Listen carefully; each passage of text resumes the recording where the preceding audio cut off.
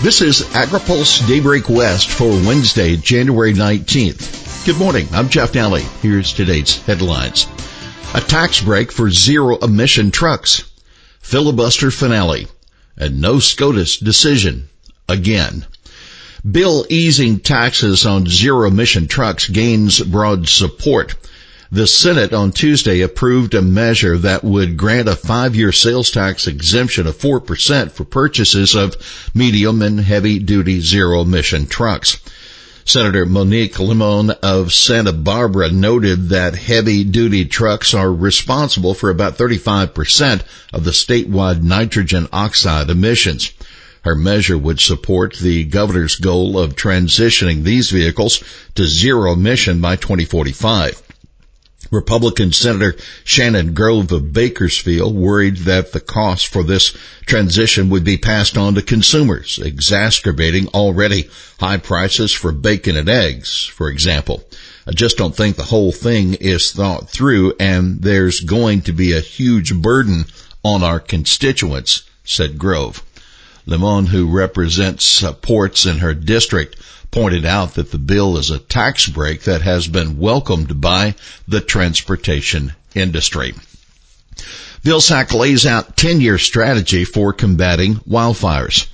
The Biden administration yesterday released a 10-year strategy for wildfire prevention that targets high-risk areas where communities, infrastructure, and natural resources are endangered. The Forest Service plans to work with the Interior Department as well as tribes, states, local communities, and private landowners and other partners on landscape-scale projects for reducing hazardous fuel such as trees, shrubs, and grasses, and for improving forest health. The Forest Service intends to treat up to an additional 20 million acres on national forests and grasslands and assist with projects on an additional 30 million acres of other federal, state, tribal, and private lands. The bipartisan infrastructure bill enacted last fall provided $3 billion for the work.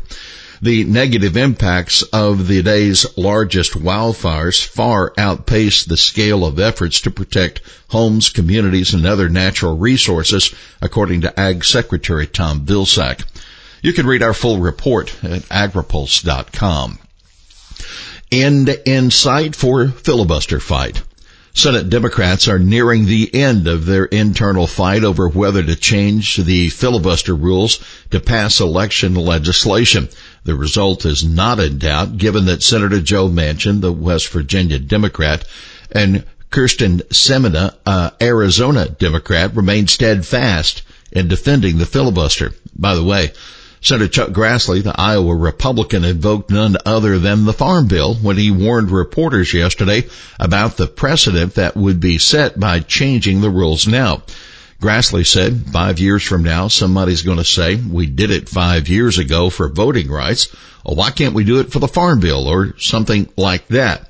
This is going to destroy the only political institution we got in America that forces bipartisanship. No decision in ag cases. It was another week without an announcement from the Supreme Court on two petitions with potentially huge impacts for agriculture. The court's next conference is this coming Friday, and that'll be the last one for a month, according to Michael Formica, General Counsel for the National Pork Producers Council. NPPC and the American Farm Bureau Federation are asking the court to hear a challenge to California's Proposition 12 standards for sow housing. The justices use the conferences to decide what cases to hear. Their decisions are typically announced the following Monday. The other petition awaiting a decision involves two Idaho landowners who want the justices to take another look at federal wetland regulation. Sulfoxaflor arguments on tap in the Ninth Circuit. A federal appeals court hears arguments today in a challenge to EPA's approval of sulfoxaflor, which environmental groups and beekeepers say harms pollinators. The Center for Food Safety, Center for Biological Diversity, Pollinator Stewardship Council, and American Beekeeping Federation, as well as beekeeper Jeffrey Anderson, are asking the court to set aside the 2019 registration.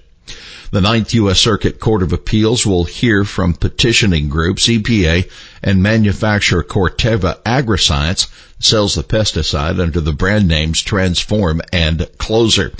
EPA has asked the court to allow the insecticide to remain on the market while it evaluates the risk it poses to endangered species. A California court ruled last month that the product cannot be used in the state because the Department of Pesticide Regulation did not adequately assess its risk to bees. Selling rice with an iPhone.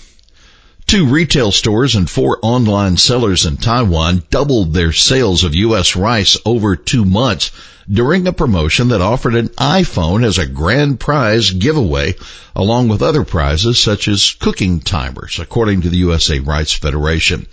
According to the participating importers, results of the campaign were impressive, yielding sales of more than 10,000 packages of U.S. rice, more than double sales during the non-promotional period, said Jim Gwynn, USA Rice Director of Asia Promotion Programs.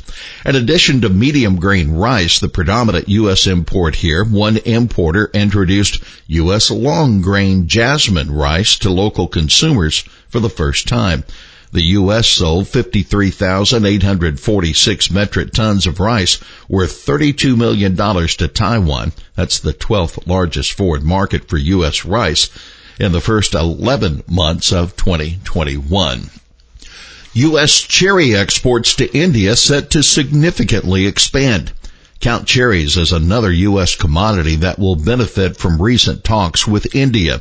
The two countries have agreed to new phytosanitary protocols that will greatly expand U.S. access to the Indian market, that according to a report from USDA's Foreign Agriculture Service.